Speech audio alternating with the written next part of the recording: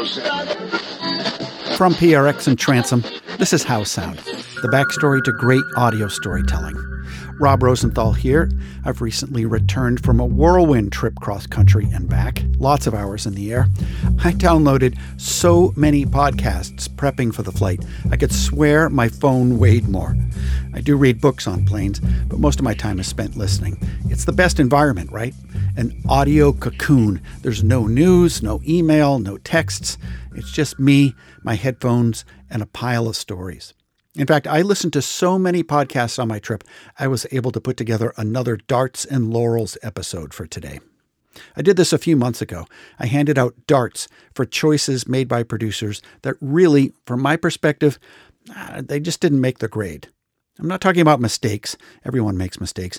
I mean poor choices. The producer gets a dart because they could have done better.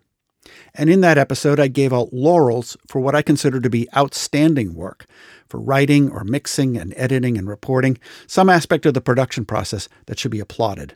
So today, more darts and laurels.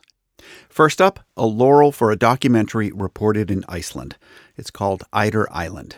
Here's how the story starts.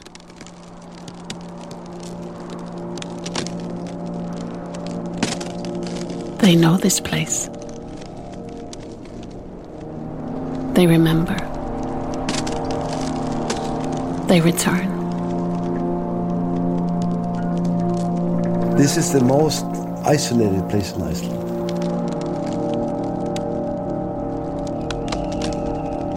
The West Fjords. Winter in the deep fjord, Ísafjarðardjúp. Winter on the little island of Eiðey, the island of the eider ducks.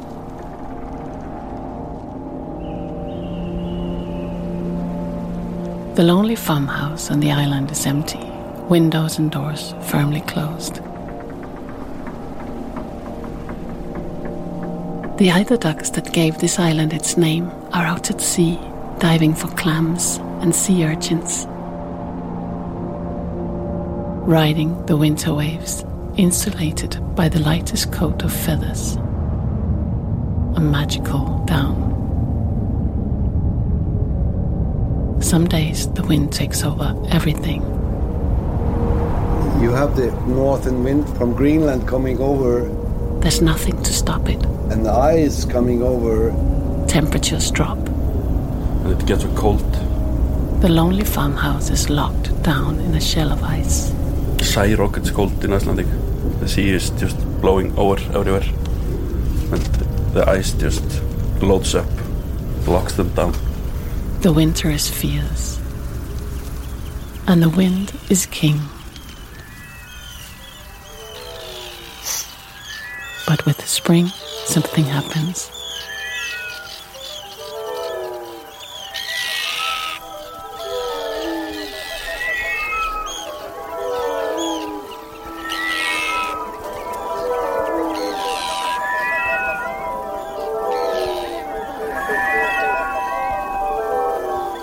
You begin to hear a rhythm. The rhythm comes slowly.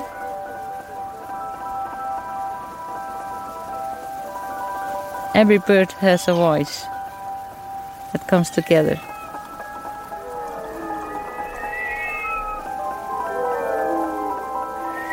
One day they're all here, the birds, the Arctic tern, the black guillemot, the puffin, and the eider ducks, thousands of eider ducks.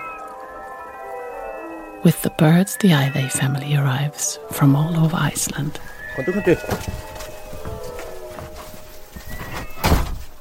I always come at this time here. See what I mean by audio cocoon? As I listened, the roar of the plane engine just vanished thanks to the narrator's delicate voice and the otherworldly, swirling mix of music and birds. It's so visual, isn't it? So evocative. It's like the most satisfying sonic blanket. You're never lonely. You're alone, but you're not alone. You listen. The island can tell you so much.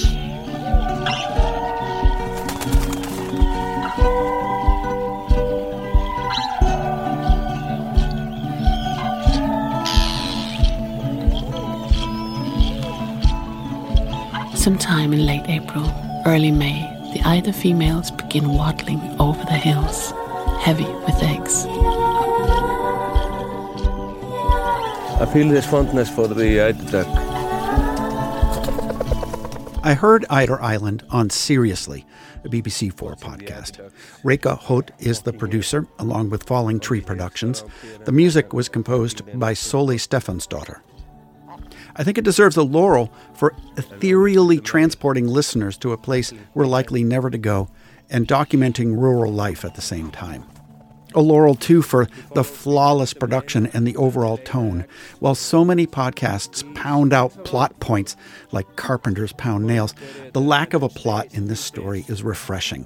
Eider Island is more tone poem than story. And a production like this is a reminder the possibilities for audio storytelling are endless. So a laurel to Reka Holt and Eider Island. I don't know exactly why they do it this way. But I also have a dart to hand out here, not to Reka or any of the production team. It's a dart for the BBC. Listen to the end of this episode of Seriously, about the last minute or so of the documentary, followed by the podcast host.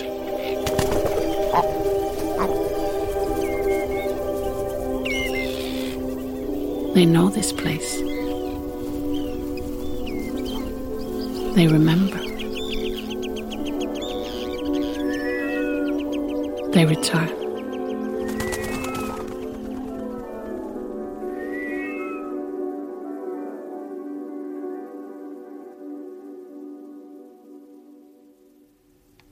This is Seriously.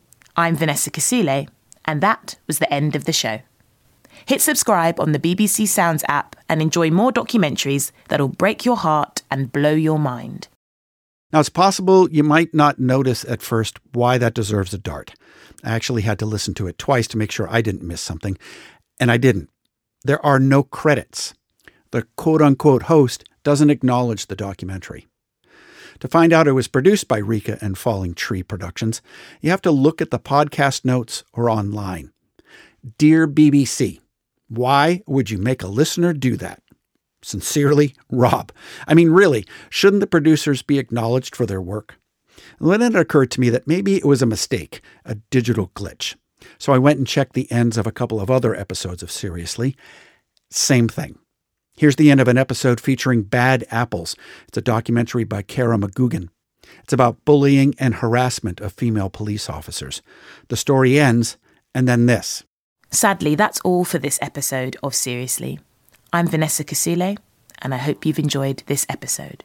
Hit subscribe on the BBC Sounds app and enjoy more documentaries that'll break your heart and blow your mind. You might ask, what about at the top of the episode? The host must provide some information there, right? Nope, nothing. Here's the intro to Eider Island. Hi there. You're listening to Seriously from BBC Radio 4, and I'm your host, Vanessa Kasile. This podcast brings you true stories for curious minds and wild imaginations. Here's the most interesting thing you'll hear all week. I'm just going to say it. The host is window dressing. That's why I said quote-unquote host. With all due respect to Vanessa, because this isn't about her, it's about someone who made a decision at the BBC, given how little she does, why bother having a host? Now, one answer might be this. Vanessa is an internationally renowned poet, so she brings some name recognition to the table, a way to attract listeners. That's why I think she's there. But the BBC didn't ask her to do very much, did they? In fact, my gut says all of the intros and outros were probably cut in a day and written to be interchangeable. Just paste them into any episode and they'll work. Only they don't. The BBC should give Vanessa something worthwhile to do, and, come on, credit the creators. Okay, moving on to another story, but still feeling a little grouchy. Why add sound effects to stories? Why? Many celebrities choose one issue. You have chosen many. Why? I have a hard time saying no. I'm gonna need you all to get fired up right now, okay? I love my country enough to know that it's broken. Did you catch that? I love my country enough to know that it's broken. And then the sound of something breaking. That sound is absolutely unnecessary. I love my country enough to know that it's broken. My issues of growing up in the business really didn't surface until I had my first child. Wait, did you catch that? It's like the sound of a broom handle swung hard through the air. Really? Must the producers add little tchotchkes of sound? It turns the production into a cartoon, and it suggests what's being said isn't enough. It needs to be augmented with sound effects. If that's the case, if the quotes in that montage aren't good enough on their own, well, then find other quotes. Here, let me play a little more. Welcome, everyone. I'm Aisha Sasay, and you're listening to The Accidental Activist, the show where we discover the sparks that ignite people's passion to change the world. Joining me this week is Alyssa Milano, who first burst onto the scene as a plucky 7-year-old in the hit 1980s US sitcom, Who's the Boss? But 4 years later... The Accidental Activist is produced by Wonder Media, a company that, as they put it, uses stories to inspire action and promote equality and justice. A good cause. The Accidental Activist podcast recently launched, and the first 3 episodes feature interviews with Alyssa Milano, Baratunde Thurston, and Amanda Seales. In essence, it seems like the premise is to interview famous comedians and actors about their political activism. Aisha Sasay, the host, she worked at CNN for many years. She wrote a book called Under the Tamarind Tree, a story of courage, family, and the lost schoolgirls of Boko Haram. Basically, she has journalistic chops. But instead of just letting her do her job as host and interviewer, whoever makes production decisions at the show decided to do this when she describes public reactions to Alyssa Milano's provocative tweets. You already know that being unapologetic is not an act. That is part and parcel of who she is. And while this quality endears her to many, there's no denying that it also seems to send others into a weird mix of cross-eyed, blood-boiling rage. That sound, that screaming, that's exactly how I felt as a listener, and I pressed stop right there. Dear podcasters, please don't infantilize your listeners and the work of your hosts. Sincerely, Rob. So a dart to the Accidental Activist for needless sound effects. Now look, just so you know, I wasn't sitting in a stew on the plane the entire time flying to California. I heard a lot that I liked. For instance, the new series from Radiotopia Presents caught my ear. It's called A Hit Dog Will Holler. It's a fictional tale about the burden of Black trauma. I thought it was very well written. There's also David Weinberg's new series for novel podcasts, The Superhero Complex. It's about real-life superheroes in Seattle. I'm only on episode 2, but I'm in. David's penchant for the bizarre is always welcome in my podcast feed. Also on my trip, I finished listening to a show about animals. That's the name of it, A Show About Animals. It's from Vice. The first season tells the story of Coco the gorilla and the controversies surrounding sign language research with apes. It was a fascinating deep dive. It was a touch too long, but I'm glad I powered through it. Here's a snippet from the opening. We're supposedly the only species that has language. Like, that is what makes us special. There's actually a lot of debate about that. In some corners of the scientific world, they'll tell you that things like dolphin clicks or bird mating calls or meerkat barks when there's danger, that's considered communication, not language. There's also a lot of debate about what even constitutes language in the first place. But overall, language, a lot of people still consider that just a human thing. But there was an exception of sorts. This is a story about a gorilla. Her name is Coco. A 270-pound gorilla named Coco. Coco the gorilla. Yeah, Coco. Coco is not your ordinary gorilla. Coco was said to have mastered a version of American Sign Language. Right, Coco. That chip's all right. High five. I'm Ariel Zimros. I'm a correspondent for Vice. I cover science, and I have a degree in zoology. And I'm super nerdy. So this podcast is going to go there. But this is still Vice. So there's also going to be sex, drugs, and intrigue. Like, literally. Because that's what actually happened.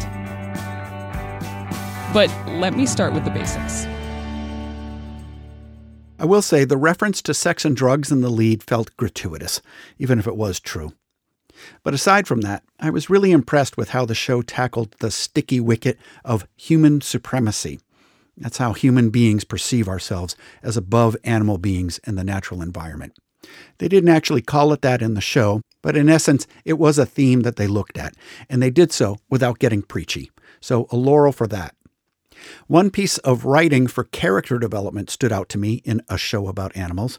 When you're putting together a script and you want to write a description of what someone looks like, it's hard to know what to include. Describe too much, and you might lose the listener.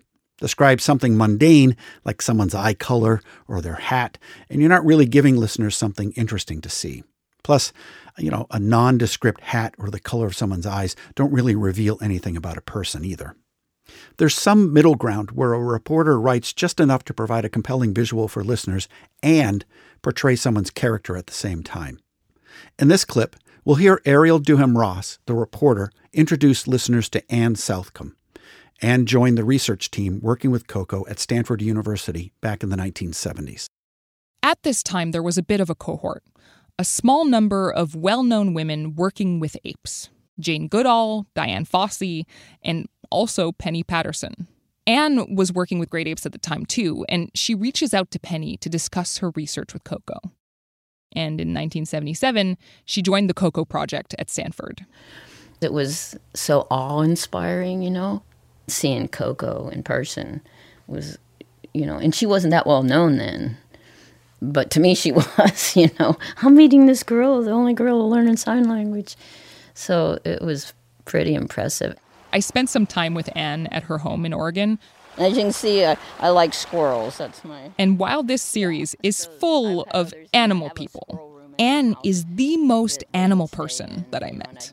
She was dressed in head-to-toe squirrel merch. And you just have squirrels all over you. Your hat has two squirrels on it. Your T-shirt has a squirrel. Well, in my older days, it'd be all gorillas, so... Anne is 74 years old, and her arms are covered in tattoos that honor the animals that she's worked with over the years. And so these are my special friends. So, they get to be with me all the time. So I never was a people person. I have friends, and I love my friends. But I just don't relate as well as I do to animals. They're just... People are so complex. I think there shouldn't be too many rules when making audio stories. Tell the truth would be one. Be fair would be another. Wear headphones. And be sure to ask people about their tattoos, because, like in this case, it can lead to a nice piece of self-reflection. A laurel for that. Okay, last clip for the day. We'll close out this episode of How Sound with another laurel, this time for being weird, in the broadest sense of the word. I must have looked like a grinning fool to the other passengers when I heard this. Welcome back, listenership, to another episode of the Rancho Thachmo podcast. I got this idea to do a linguistics episode, which I guess is... First off, I just like the quality of the dude's voice. He's got a late-night whiskey and cigarettes vibe. That we're doing all that I play are exquisitely curated words assembled in a specific order to make this entertaining oral event. But when I started doing it... In case you didn't catch it, the name of the podcast is Rancho Thachmo. It's on again, off again. Episodes drop when they drop. The host is Thatcher Keats. He's a photographer, and he describes himself as a recreational sound enthusiast. I kind of like that. The podcast is largely a collection of spoken word recordings, DJ'd by Thatcher. Poetry, essays, audio fragments from dramatic readings, that sort of thing. This episode is called Linguistics Clanging. While I wasn't drawn in by a lot of what he selected for this episode, I really appreciate the concept. There was one spoken word piece in this episode that really put a smile on my face, though. First, Thatcher's description, then the piece. in the middle of the last century, there in Hollywood, they had to come up with a whole glossary of fake words. So because of the code, they couldn't curse in movies. So they had to come up with stuff that would rhythmically fit and stuff that would be able to insinuate the emotion and the intention of, for example, cowboy conversation. So instead of saying, God damn it, they invented dag nabbit. We've all heard dag nabbit if we watched any, mid-late 20th century cowboy movies. And all of that stuff was invented to keep a PG rating. Hey, this is Pat Riley, and these are a few of my favorite fake swear words and a few related odds and ends that are all safe for radio and television broadcast. Jeez Louise! Son of a gun! Shut the front door. HE double hockey sticks. Judas Priest! Get your ship together. Jiminy Christmas! See you next Tuesday. Mother trucker! Shoot, heck, freakin', fudge, dang, darn, drats, mother of pearl! Friggin', frickin', holy moly, holy Toledo, holy smokes! Jesus, Mary, Joseph, and all the saints preserve me! Hell's bells! Oh, sugar! Icehole, dillbag, shazbot, jagweed, dad burn it, mother flipper, slug in a ditch.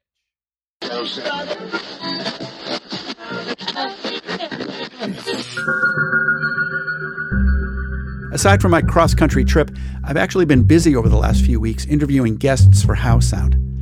Remember how I thought my phone had gotten heavier from all the files? Yeah, well, same thing for the external hard drive I use for production.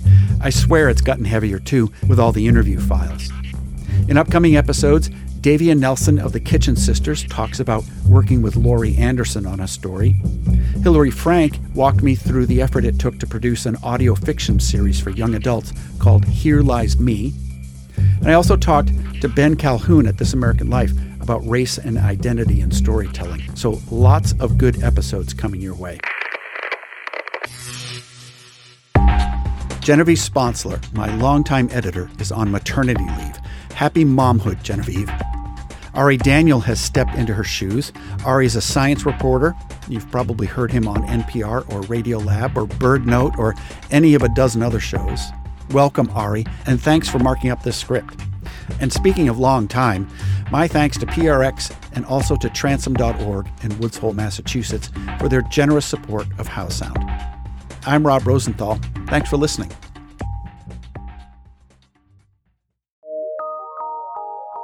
From PRX and Transom.org.